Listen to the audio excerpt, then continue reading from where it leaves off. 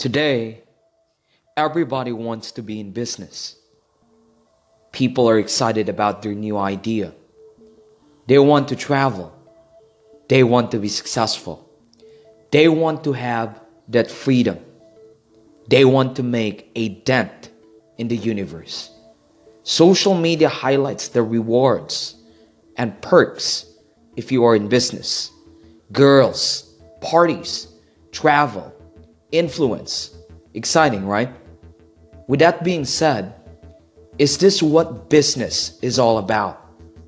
Majority is only paying attention to the final product of a successful entrepreneur. They say things like, he got lucky. Maybe he has rich parent or connection.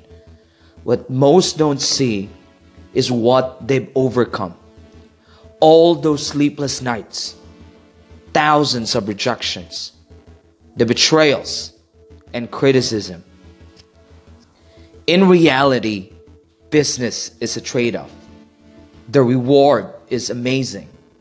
But the huge question is, are you willing to pay the price? Are you willing to show up every day? Are you willing to fail to learn from your mistakes? Are you patient enough to appreciate the slow progress? This is the harsh reality of what it takes to be successful in business. My name is Kenji De Guzman. I'm an entrepreneur.